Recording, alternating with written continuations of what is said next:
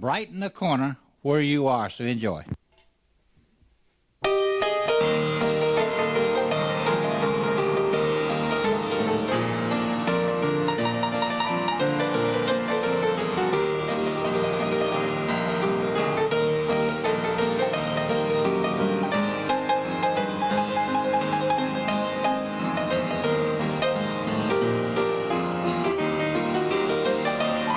It's another episode of Where You Are. Thank you so much for joining me today as I make good on my promise to feature a few conversations with former students from Marion Military Institute. First up is Emily Kirby, who I taught back in 2011 through 2013, who has always been one of my favorite students. Smart, a great writer, and so kind. We've kept in touch through the years over social media, and she showed up 5 years ago at my 40th birthday celebration / one-man show. And I was so touched that she took the time to do that. I love the picture we have from that night. Both of us were wearing black and white. Emily moved on to Jacksonville State University after MMI, where she worked on the school newspaper, the Chanticleer. Eventually, after graduating and working outside journalism for a while, and we'll talk about some of the jobs she had, she landed a job as a reporter for the Fort Payne Times-Journal, not far from her hometown of Pisgah, Alabama. She was just recently promoted to managing editor of that paper. This makes her a part of the long history and tradition of the Fort Payne Times-Journal that stretches all the way back to 1878, making it DeKalb County's oldest newspaper. The Times-Journal publishes 3 days a week and, according to its website, serves about 8,000 readers daily. I am so proud of Emily for helming this publication. I think you will enjoy our conversation, which covers not only Emily's stories of growing up in Pisgah, of attending MMI and JSU, of reporting for and now managing a newspaper, but also some touching moments and insights about life, work, community, education, and the state of media. Thanks again, Emily, for doing the podcast. It was so much fun seeing you and catching up and touring downtown Fort Payne and eating good food and just getting to talk with you. I know everyone listening will enjoy this interview too. We are here in Fort Payne, Alabama at the offices of the Fort Payne Times-Journal with the new managing editor, Emily Kirby, who also happens to be a former student of mine and a friend, not a former friend, but a former student and current friend. And we are going to talk to her about her job. It's a new title, but you've been at the Times-Journal for a while, right? A couple years. When did you start? Let's just get started. Spring of 2018. So I'm coming up on 2 years, yeah. Yeah, that's a pretty quick trajectory to the managing editor's position. Yeah. Have you always wanted to be a writer? No. I didn't realize that till college. Yeah. What did you when you went to college, what did you have in mind that you wanted to do? I was a criminal justice major for like 2 years. I was joining the Army, so I thought I would be like an MP and then maybe transition to civilian law enforcement eventually. So you really were. I was talking to Fox on the way here because Emily went to Marion Military Institute in 2011. Mm-hmm. That's where I taught at the time. And I was trying to remember why you went there. But you were going to go into the Army. Yeah. But you didn't. I did for a while. Yeah. I did the enlistment program there. It was called the SMP program, the Simultaneous Membership Program. And it's where you could be enlisted in the National Guard while doing the officer training. Like, where they would commission at MMI. And then I just realized halfway through that's not what I wanted to do. I was actually walking to PT track that morning to do like our final PT test before we went on to the next year of that program. And I just woke up and I was walking there and I was like, I don't want to do this. And I turned back around and I went back to bed. Did you really? Yeah. And then like my recruiter called me the next day and he was like, so I guess you're not wanting to go through with the program? I was like, no. See, I think that's great because I can't tell you how many times I've had students change their minds. Yeah. And I think it's good to know that you can do that. Yeah. And you never regretted it? No, definitely did not. I remember one of my greatest memories of you at MMI was taking my friend Buffy taught the art class, and you and I took her, I guess I was auditing it, that digital photography class. Yeah. That was so much fun because I remember going to the graveyard to take pictures. Yes. There were some other things we did. We went to a burnt house that I found I guess it was kind of like an old Corningware type cup that had survived the fire but had like cracks in it. And I sketched that. I did a sketch of like that teacup and then a photograph of it. And then I had the actual teacup because we had to have like a 3-part series on something, I guess, in the class. I remember that. But I had a really terrible smartphone. It was before there were like really good smartphones. And so I had a really hard time in that class with getting the material that I needed. But now, do you do photography for the paper? I do, yeah. Some. We kind of come up with our own art for it. For the magazine, I used to do a lot more photos. And we have a lot of really good equipment that I didn't really know anything about photography before that. But I really learned a lot the past 2 years. But I enjoy doing my own photos for it. We do have an art director who he will go and do the photos for us. And we actually have one of the writers is a professional photographer. And he's always willing to go too. But I like to do my own photos if I can. So people kind of wear more than one hat around here. Yeah, so definitely. I'm going to come back to the paper and all the things that you do. I'm so proud of you, by the way. I really am. I think it's just awesome. Thank you. That you're a working writer, that you actually, and I want to talk to you about all kinds of stuff. I have a friend who works for the Tuscaloosa News, and he's been there forever, Jason Morton. And I've just always been fascinated by newspaper writers and the discipline and I don't have that kind of discipline. But we're here in Fort Payne, and of course, most of us who grew up in Alabama, what we know about Fort Payne, if we don't live here, is that the band came from Alabama, and there's the museum here or whatever. But you grew up in Pisgah, which is around about northwest of here, right? Northeast. It's up on Sand Mountain. It's about 40 minutes away. It's really close to the Georgia state line. Well, not really. It's like 20 minutes, like 15, 20 minutes from the Georgia line.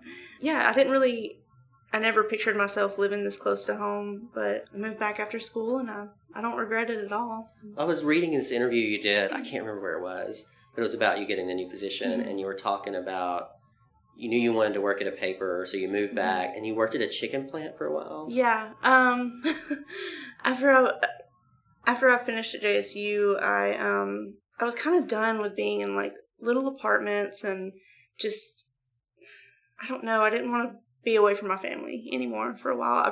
My brother's a lot younger than me, and so he was just a little kid when I went to college, and I really missed out on a lot of his formative years, and so I just wanted to be closer to home. And so the person that I was dating at the time, their mom worked at this chicken plant, so she helped us get jobs there, and it was just really the only thing that I could do at the time after school without moving further away from home, and I really didn't want to be far away. So it had really good benefits and decent pay because not a lot of people want to do that kind of stuff. So I just did it for the better part of a year, I guess, and I just kept sending my resume here to the paper over and over.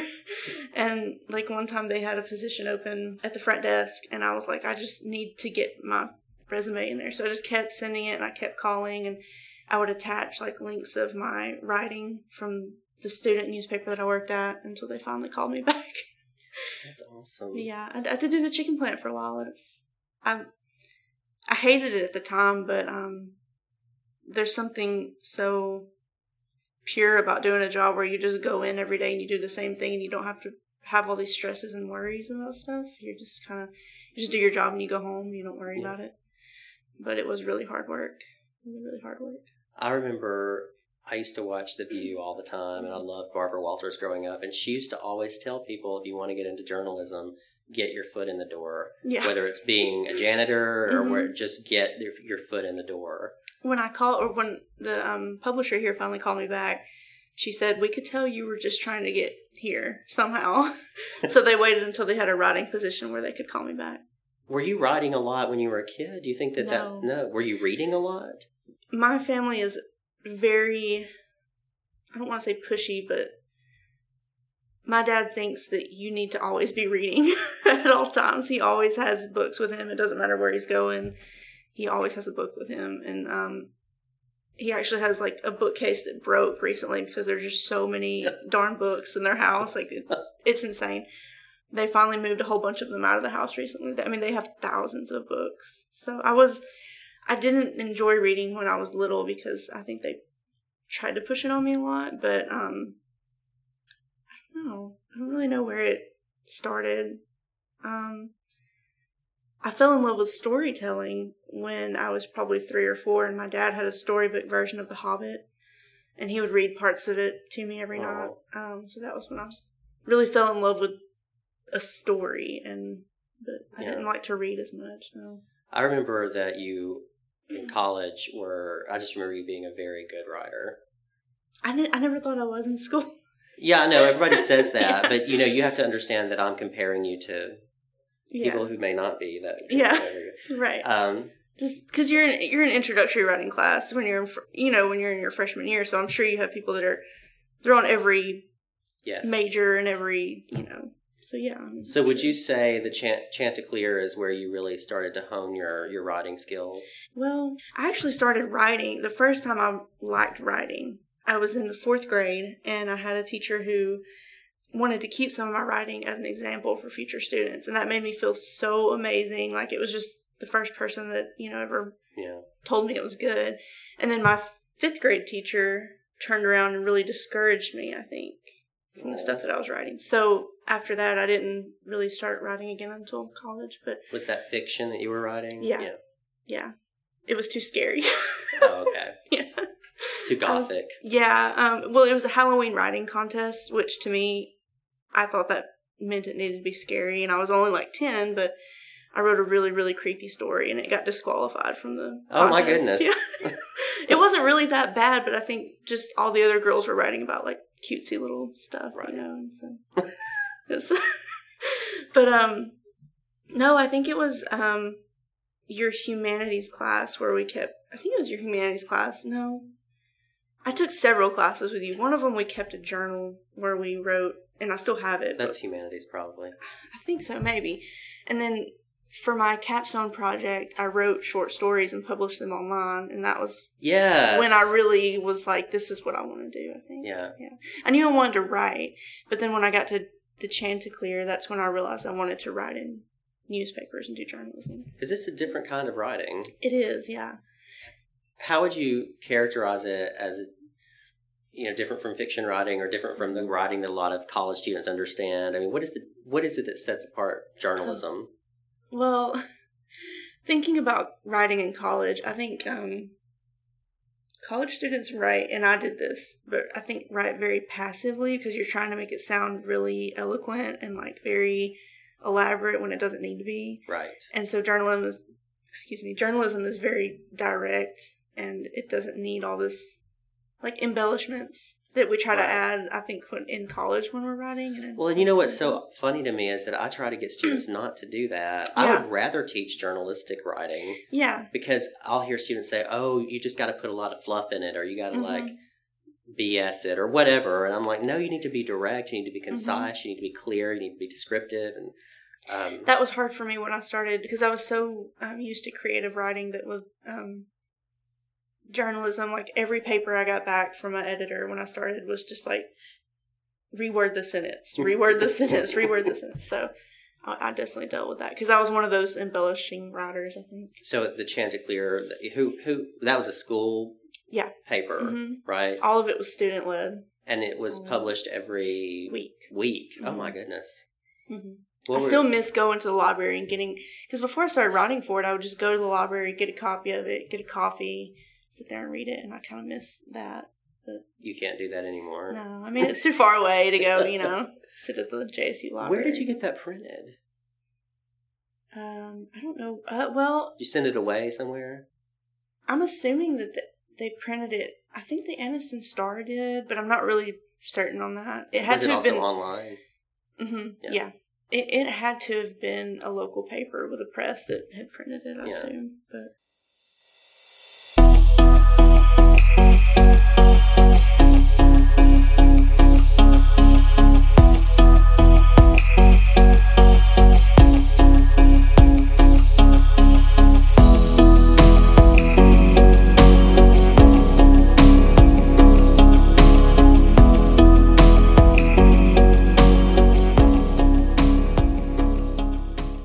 So what were some of the things? Do you remember some stories that you did at Chanticleer that really stood out to you? Yeah, I had two that I really loved. My first one was actually a really big story to do for my first story, and they actually put it as the centerpiece, like the focal story on the front page. But it was the nursing program got a new addition at the hospital there in Jacksonville, and it had this whole floor of training for the students, and it had different computerized dummies, almost like little robots, that had different ailments that the students would go diagnose. Oh.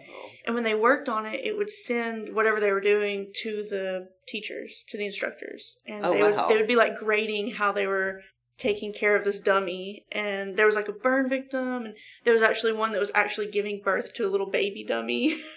Oh my. And I got some amazing photos just on like an iPhone. They used them on the front page, and that was my first story, and that was really, really cool. There were even little infant dummies that had maybe RSV or something where they would have to listen to the baby's breathing, and it was really cool. So I went to the open house for that, and the students were demonstrating how they would assist a car crash victim and stuff like that. That is amazing. Yeah, and I was kind of overwhelmed with that being my first story, but it was really fun. So that was when I really realized that I loved doing that. You know, something I've always wondered, and this, what you're talking about brings it up. There's a lot of gumption involved in being a reporter, I think, in terms of just showing up at something that you're not really a part of and talking to people that you don't know. Was that hard for you at first? Is it still hard? It's easier now because a lot of the things that we go to are at the same places, and, you know, I kind of know officials here in town. It's not as hard, but it was really, really difficult, and I do have a lot of anxieties about going into situations I don't know about. And so I think what I struggled more was calling people that I'd never talked to. That was really hard. Mm-hmm. And we were in a room where everyone's desk is around you, so everyone can hear your phone conversations. Oh no. And it was that was the hardest part for me, I think. I get a little nervous. Not with you, I didn't, but asking people to do the podcast that I don't know. Not even whether they'll say yes or no. It's just that awkward talking to somebody I don't know. Yeah. Because when I was a kid, I didn't even want to order my food myself. It took me a long time to become assertive, you know? Yeah. I think this job definitely made me a lot more assertive. Well, there's also the thing I would think in your business where there's probably a danger of getting too close to people that you're going to cover on a regular basis as well. So you have to figure out this professional balance, I'm assuming. Yeah. There is, but there's also a need for a connection. What do you see? Let's get to where you are currently. What do you see as your job as the managing editor of the Times Journal? What is the vision that you have? What are the things that you want? What are y'all doing now that you want to continue doing? And what do you want to try new? We, one of our big things is covering a lot of like city council meetings, town council, commission, things like that. And that's something I'd like to do more of because we mostly we have the county commission, we have the Fort Payne City and the Rainsville City Council, but we have several other towns that have town hall meetings. And I think we need to hone in more on the rural areas that we've not been, because there are like, I think I said earlier to you that there were like 40,000 people in this county. So that's a lot of people that their towns aren't getting covered. Absolutely. So that's something that I want to work on and that I've brought up to my staff that we're trying to get established. It's hard because we only have 3 of us that are covering this whole county. And I would say there's probably at least 10 towns that have some sort of council. Wow. So that's something that I want to work on. And then I think being more aware of upcoming criminal cases and updates in different cases that we've been following, that's something I want us to work more on, because I think we haven't been the past year or two as much as we should be. Mm-hmm. So that's... Well, it must be hard. I mean, you don't have you don't have 20 people to work on. Right. Yeah. You've been here since 2018. What are some of I know you've got a stack of things over here that you've covered. What are some of the things that you're really proud of that you've done? Well... Or y'all and you specifically, but the paper in general. Here's one of William Shatner in town last year. Let me see. I didn't get to go to that. My editor, Bradley, at the time went to that. William Shatner, Jeff Cook record album in Cook Studios. Stars Align in Fort Payne. That's good. That was by Bradley Roberts. This is just while she's looking, that's the Times Journal in Fort Payne for anyone who's listening. I do have people who listen out of state as well. Oh, okay. So... I'm trying to see. This one, which I think I'm kind of biased since I'm a journalist, but we had the Alabama Humanities Foundation came and held a journalism forum at our city auditorium last year. Oh, wow. And we had Anna Voyers from AL.com, Joey Bunch, who won a Pulitzer Prize for his coverage of Sandy Hook. He started out at this paper here at the Times-Journal. Wow. And he was here, they had a lot of really big names. So I wrote a story on it, and I wrote a column, and it's called Our North Star is the Truth, which is a quote that he had during that forum, and I was really excited to write that one. So that's fantastic, Emily. I'm going to have to read that. I was really disappointed, though, because we didn't have... The reason they held this, or that forum, I mean, it's because of all the, online fake news and the way people portray media, and so they invited journalists to come, and they wanted the community to come and talk to them and establish a connection, and one of the terms they used was media literacy, which is understanding your media, where it comes from, and all that, and really no one came except for local journalists. So I was really but it was still a really great experience, and because it was such an intimate group, I really learned a lot from that. What's something that you can see? I think that's very important too, and a lot of my English 101 and 102 classes have turned into media literacy courses. Yeah. So seriously. Yeah. What did you learn or take away from that, and what would you want to share with people in terms of media literacy, problems and solutions? And this may be something that you already knew or didn't specifically learn at that event, maybe. Well, there was something that he said. Okay, so this quote is from Joey Bunch, and he is a Pulitzer Prize winner journalist who used to work here at the Times-Journal. He started out here, I think in sports, actually. Okay. But he said at this forum, he said, if you're a conservative, you can find plenty of conservative outlets that will support every bias you have, and the same with liberals. There's a big gulf of people in the center that just feel underserved by partisan media, and community newspapers are the one place you can still come and find people from your community. Yeah, that's really powerful. Yeah. A lot of people I hear talk about how important local news is and newspapers are. I'm a big believer in newspapers. I'm so glad that papers like Times-Journal and Tuscaloosa News and all those exist, I don't even think AL.com took over there's no Birmingham. There's Birmingham Times, I think. Yeah, there's still one in Birmingham, I think. Yeah. I believe so. But that was probably That's powerful. Yeah, and I wish that more people had heard it, I guess. Are they going to do it again, do you think? Like or was it just a one-off? I don't know. I think that was probably a program they had going on that year. I'm sorry. Her name was Anna Claire Voyers from Reckon on AL.com. Oh, I love Reckon. Yeah. They do good stories. Yeah. She does big expose stories. Yes. I follow Reckon on Twitter, I think. Yeah. Yeah. The Great Beast. Exactly. And the forum also had Clay Carey of Stanford University's Journalism and Mass Communication Department, and Justin Lutz of the David Matthews Center for Civic Life. But that was a really good experience I wish the Alabama, and I'm sure we could petition for the Alabama Humanities Forum to come do, or Foundation to come do more. That's amazing. Things, but. What kind of things do your readers suggest, or what kind of edit? Like, do you still get letters to the editor and things like that? What do you hear from your readers? I really push for letters to the editor. Right now we only have one person who consistently writes letters. I think he just uses it as a platform to talk about politics, but he doesn't really talk about things specific to our community. So I wish we had more people. Sometimes we do. Sometimes we have. A few weeks ago, we had someone who thanked a local doctor for the care that they received. We had an elderly man wrote a letter thanking the hospice that's taking care of his wife. I really encourage it, but I don't think people utilize it the way that they really should. Because it is a way that you can, and I try to tell people, I'll put it in columns sometimes to try to get people to write, but our council members and our mayors read these letters. I know they do because they've told us. So if people want their voice to be heard, write letters here or go to your council meetings, but it's some very old-fashioned ideas I think people have just forgotten, like be connected in your actual local community where you are. National politics may not have anything to do with what's going on right here, Right, and something that we always say here at the office is if something's on national media, those I mean, those journalists have a connection, but after that story is done, it's done. For us, we can go to the grocery store and we're going to see the people that we write about, or we're going to, wherever we are. I always see people out that I've met through work. And through interviewing them yeah. or covering stories on them? Yeah. Is that awkward? No, okay. Not really. I enjoy it. Does it help you feel like you're part of more of the community? Yeah, and I think being in newspapers showed me everything that, it's going to sound cheesy, but everything that makes a community work, I guess. Like, there's just so many behind-the-scenes things that happen, and so many people that,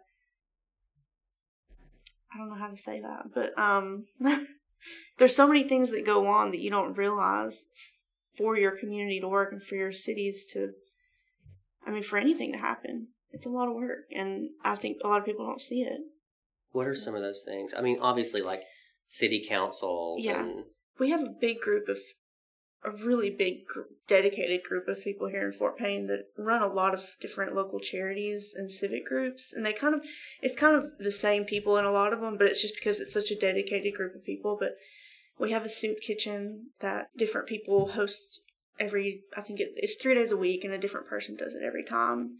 So it could be a civic group, it could be a church, it could be whatever.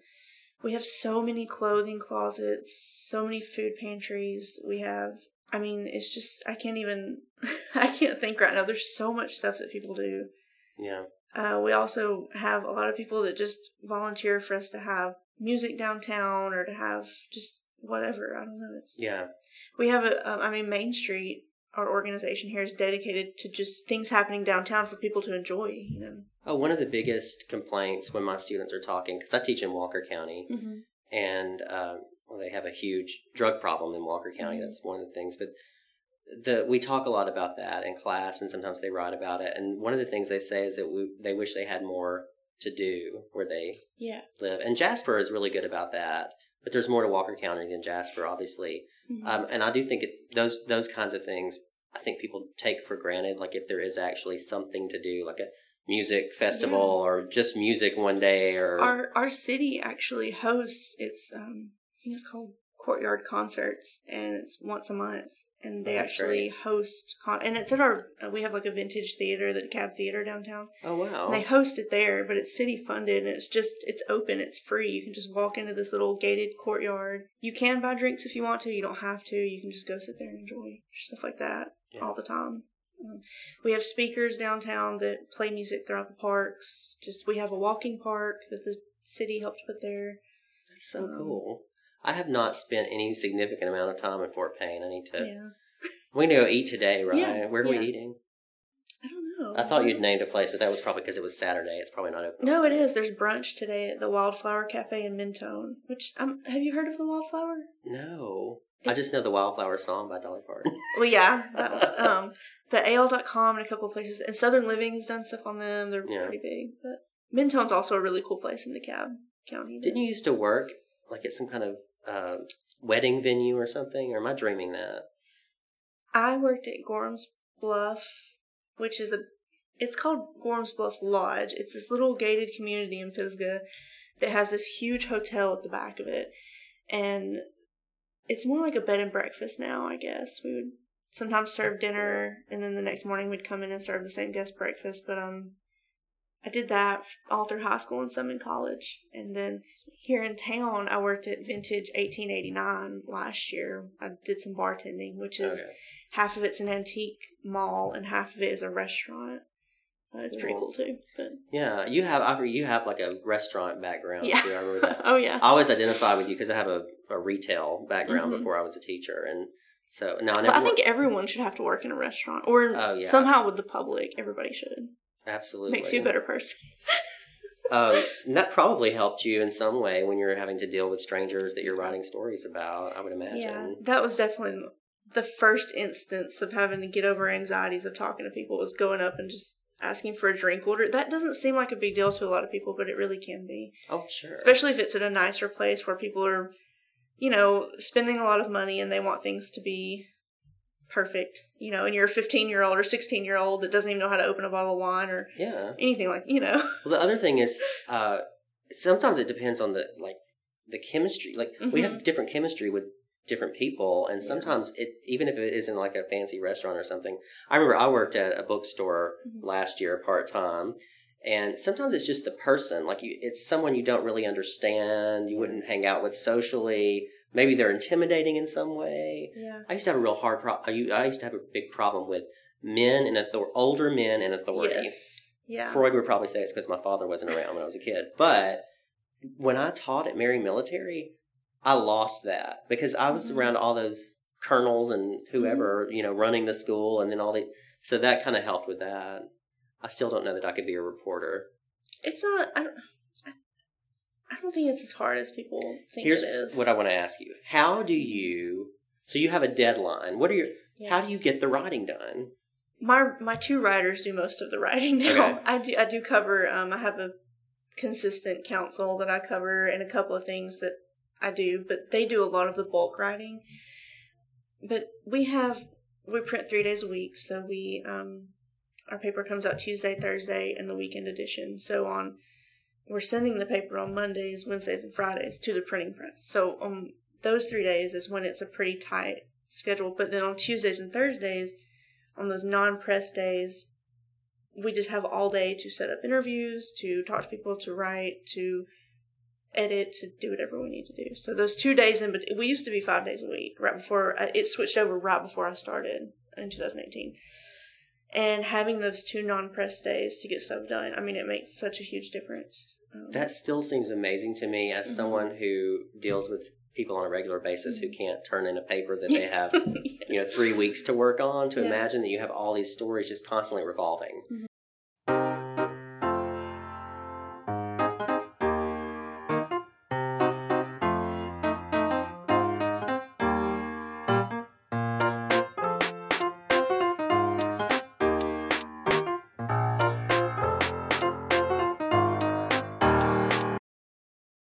Does it just become like a muscle?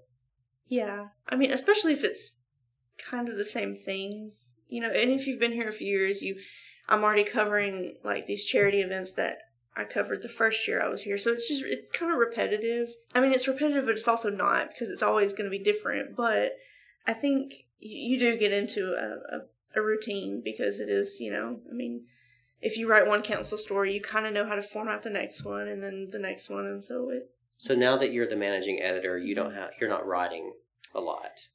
I can choose to. I can kind of decide how much I want to, I guess. But Cynthia and Stephen, who write for me, they're so good. They're really, they're good at churning out content a lot better than I was when I started. And they write really long stories, which really helps. But, not really long, but they give enough content. And I always struggled with that, I think. I think I would write like 500 words and be like, okay, I'm done. This is it, But they're good about extending that. And they're also good about turning them in fast and giving me time to edit them before I put them on the page. And all that. So now as editor, what kinds of new responsibilities do you have? Well, I design the paper. And when you say design, you mean like the pictures, where they go, the stories, the order that they're in. Okay, go ahead. I'm sorry. No, you're fine. So I decide like what story is going to be the lead, and because there's a name for each thing on the front of the newspaper, and so I decide what's going to be the lead, the centerpiece, above the fold, below the fold, what's going to be anchor, what's stuff like that. So I decide all that, and then I just ask that the writers put all their artwork, that could be photos, graphics, whatever. We have like a server that we can all access. I just ask them to put it in the certain folder on that server, and then I can go in and grab it. And they also will leave me notes sometimes about how they want it done, and I'm always open if they come in and say, okay, I kind of want to use this photo here. I'm always going to let them choose, because it's their story. I don't always know exactly the flow it needs, but I design all the pages except for like the classifieds and the comic page. I don't do those, but any type of news content. And then when we were between sports editors, I put together the sports pages for a few weeks. So managing editor means generally there's a separate sports editor. Are there other editors? No, just the sports editor. So the editorial department is the managing editor, And then I have 2 writers under me and then the sports editor. And we kind of we're all in that room in there, and I can just yell at them, okay, this page is down, you can work on it. You know, we all kind of just yell. So and if any of this is like proprietary and you can't tell me, just let me know, but is there a specific program that you use to put it all together? We use Adobe InDesign. Yeah. That's it. I didn't know anything about it and didn't have any experience with it at all, and I told them that, but they're like, "You'll learn fast. It's okay." And it's pretty easy to work with. It's a really good program. So in the end, when the reader sees the paper, you've put that look together. Yes, that's pretty crazy. I was at a conference last year at UAB, and the woman was talking about designing websites for your class or that's really hard. You know, LMS courses for your classes, and she said. Many of you may never have heard of this term, but you want to keep all the important stuff above the fold. Yeah. And I was like, what does that mean? Because we borrow it from the newspaper industry, but there really is this thing in web design where you want to... Right. The first thing you see. Yeah, where you don't have to scroll down. Whatever you see is what's there. Right. And it's if anybody else doesn't know, above the fold is when you walk up to a newspaper rack and everything you see on the front page, that's above the fold because it's above where the actual... it's pretty literal. It's where the page folds and everything that you see before you buy it. So that's why we... Yeah. I have a small story about the above and below the fold that might be interesting. There used to be a website called VidMe. I know that. Yeah, they tried to be a competitor to YouTube, and they closed down about 3 years ago. Dan Olson on Twitter has this really good thread where he looks at their website and is like, well, here we are above the fold. This is the first thing you see, and you don't see any videos, but you essentially see something marketing to video creators saying you can get paid easier here than you could on YouTube, which is fine. But it doesn't get across to the actual consuming audience. What the content is. Yeah. Exactly. Right. It's really important. Yes. And ads are a big, I think, problem with websites. People just put them up at the top. And yeah. So are you responsible for advertising? No, we have a whole advertising department. Linda Stiefel's the manager she's the advertising manager, and then she has 2 sales reps that go out and sell ads. And well, that's good, because that's another thing.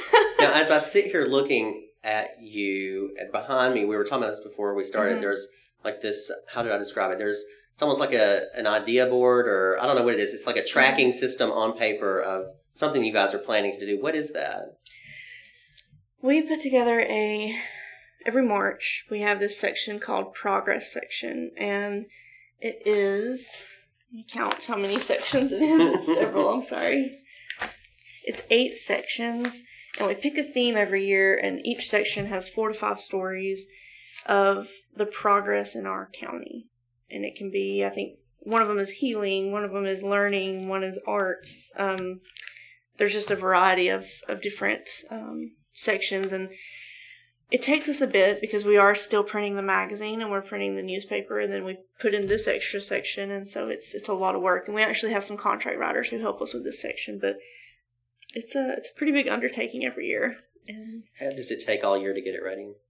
Actually, we just started, with the editorial side. We just assigned stories this past week, so I got to send out all the stories that I assigned people. I don't have it with me, but some of the stuff that we're going to be focusing on, our theme is then and now, so we're going to be looking at things in our community from, it doesn't matter, we don't have like a certain date that we're going to be looking back at. It's going to be relevant to that specific thing.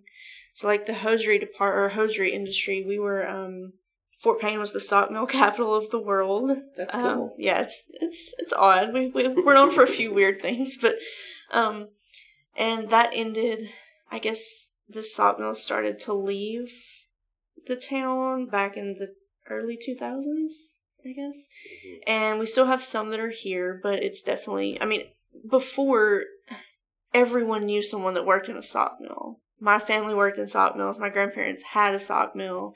Everyone worked in some sort of textile, industry. But so we're going to be looking back at how our community has changed since those sawmills started to leave. We're going to look back at how our hospital has changed. We're going to look at Little River Canyon, which Little River Canyon is now a national preserve and is in the national park system. So we're going to look back at what has changed in our area since, before when the federal, or when, I don't know how to say this, but before the federal government came in really to regulate this land and this environment, and look at it now and how it's changed our economy, how it's changed the land, or how it's protected it, things like that. So we're going to look at different things. Just then and now. Yeah. I think that's fascinating. One thing I wanted to kind of circle back around and ask you some get your final thoughts on some things. Mm-hmm. One is, I know we've talked a lot about Fort Payne and this area, but and the changes that have happened. You were just talking about that. When you say you grew up in Pisgah, for people who are not from Alabama, what would you say about Pisgah? Like, what is it like? What was it like growing up? What is it like there now? What kind of place is it? It's a small place, like 700 people. Is that what you said? Yeah, in the city limits, 700. It's a really, really tiny, and I don't even live in the city limits. I live further out. But I recently moved back this summer, and I live next door to my grandparents now, which I don't know if I told you that. Mm-hmm. I live in a cabin next door to my grandparents in the middle of nowhere. It's changed a lot. Our only grocery store that we had closed down last year. We have maybe I wouldn't even call it a full factory, just a little industry inside of an old factory building. There's not really much left there, and I don't really know. There are not a lot of young people staying there, and I think that's one reason I wanted to come back, because I don't think that there's not a lot of new blood there, and I hope that there eventually some more industries will move closer and more stores will open again. But for now, it's pretty much just communities. There's not really anything else. But it's a beautiful place. I live on the bluff overlooking the Tennessee River. I love where I grew up. It's a wonderful place. For those of you who are not familiar with this part of Alabama, it is gorgeous. Mm-hmm. I mean, Mentone and Pisgah, all those areas. For people who like to go to Chattanooga or the mountains in Tennessee, we've got it right here in Alabama too, up here in the northeast section. Mm-hmm. It's beautiful. It's beautiful country. Yeah. And Fort Payne right here is located right in the valley between Lookout Mountain and Sand Mountain. So you can go on either side and find just really beautiful views and beautiful places. I think you're very lucky to live in this area and to do such. This is really important work what you're doing. I love. I have had a lot of students who do really cool things, and you don't have to be famous or anything like that. That's one of the points of this podcast, is to look at people who are doing things that matter where they are. And I can't think of anything that makes more of a difference than what you're doing by working at this paper. And I think of other students Tim now is mayor. Oh my gosh, I know. Of Talladega. And, you know what I mean? That's just, and those are just, y'all are just two examples. But, I know there's students who are, I think Chris, I don't know if you remember her, but she's a police officer, I think. I know, Chris McClendon. Yeah. Yeah. I mean, it's just... Well, there were even stories about her, last year. I don't remember exactly. Something that she's doing with, I think, a homeless initiative or something like that. Yeah. So it's just, I just love hearing about former students and what they've gone on to do. You were saying about Pisgah. I grew up in a little town called Huleko. Mm-hmm. I don't know, it maybe had 300 or 400 people. It's an unincorporated community. Okay. And the only thing they had was, besides wonderful people, was a caution light and a general store. Mm-hmm. And a few years ago, they tore down the general store and built a Dollar General. Yeah, we have a Dollar General too, yeah. So when you were telling that Pisgah story, that reminded me of that. And there's just something really special about where you're from and seeing it change and maybe evaporate away over time. Because my mom always rented when I was a kid. Mm-hmm. But there were a few places when we had to move a lot because, the family's nephew would come back and they needed it so we'd rent someplace else or whatever. Right. But one of the places we rented, I think I was probably 5 to 10 years old, was very important to me. Those were really formative years. And I drove past, it was a double wide trailer, and I drove past where that trailer was the other day when I went home for Thanksgiving, and the trailer's not there anymore. It had been there for years. Yeah. So the actual place that I remember is actually gone. Mm-hmm. And I hate to see that happening. I know that change is inevitable or whatever, but I think that's why building community and letting people see what's going on that builds community like you were talking about is so important. I'm really, really proud of you. Thank you. Are you happy? Yeah. Yeah. Yeah, I think I am.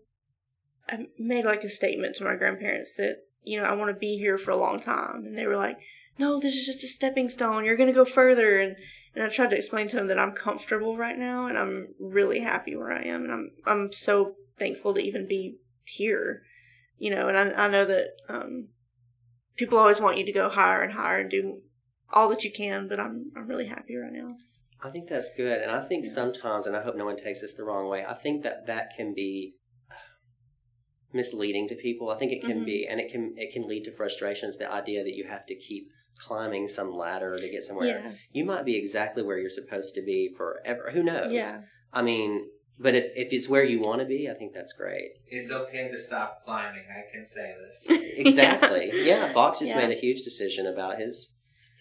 I was on a PhD track, and it just the stress got to me, and so I went into the workforce, and it's been a week, but it's doing wonders for me already.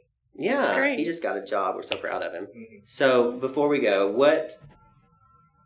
I hate it. Maybe you'll hate this question, but if you could walk into a classroom right now at a community college, I teach English, so let's just say it's an English classroom, and give any kind of advice to, and it's not necessarily just young people, but these students about what they're doing and what they want to do with their lives. Do you have any perspective that you could offer now as someone with a career who's gone to college? What would you say to them? That it's not a straight line to get there, that it took me working multiple waitressing jobs this way, or it branched off here where I was at a chicken plant, or it took me a while to get. I mean, I'm 26, and just now where I need to be education-wise, where a lot of 22-year-olds are, you know what I mean? And I think it's just not a straight line. It's just not. Absolutely. And it was weird because my sister did everything. We're not very much apart in age, and she did everything right at the times that you're quote unquote supposed to, like finish your 4-year degree by 21 or 22, and then she went on and got her master's and then her doctorate, and she finished everything by like 26 or something. Wow. Just crazy. And so that really, I don't know. It took me a while to understand that everybody's different, and you're just going to. I mean, there were things that I thought I wanted to do that once I got into it, I was like, this is not me. Well, why am I doing this? And so. You literally turned around and walked to the other way. I did. I did. So it's just understanding that you're the one making that decision. Nobody else is, I guess. I like that. It's not a straight. It wasn't for me. Yeah. It wasn't for Fox. It wasn't for you. Most people I know. It was not a straight line. And I think that they don't. I think that they don't really express that enough in high schools when they're preparing you for college. Mm-hmm. They don't tell you that kind of stuff. That it's okay. They give you a timeline and they say, you need to do this and this and this. Oh, it's the first thing. Well, even when they get to college, what are you majoring in? What are you going to do? What do you want to do? What do you want to do? How does this relate? And students will say, how does this have anything to do with my career? Mm-hmm. And I'm thinking, you don't even know that that's going to be your career. Right. You think you're going into the Army and you're going to be working at a chicken plant, and then you're going to be managing editor. Yeah. I definitely thought that I was taking a step back when I did the factory work. Yeah. I really did, and I really looked at my life and thought, is this it? And not that there's anything wrong with that, because I worked with, I might cry, but I worked with really amazing people at that place, and it's not I don't want it to make it sound like that I wasn't proud of that time in my life, sure. But it just led me where I am now, I guess. Right. Yeah. Oh, absolutely. No, I understand what you're saying completely. My mom worked at a factory for 40-something years, right? Yeah. And finally she retired, and I'm so jealous of her.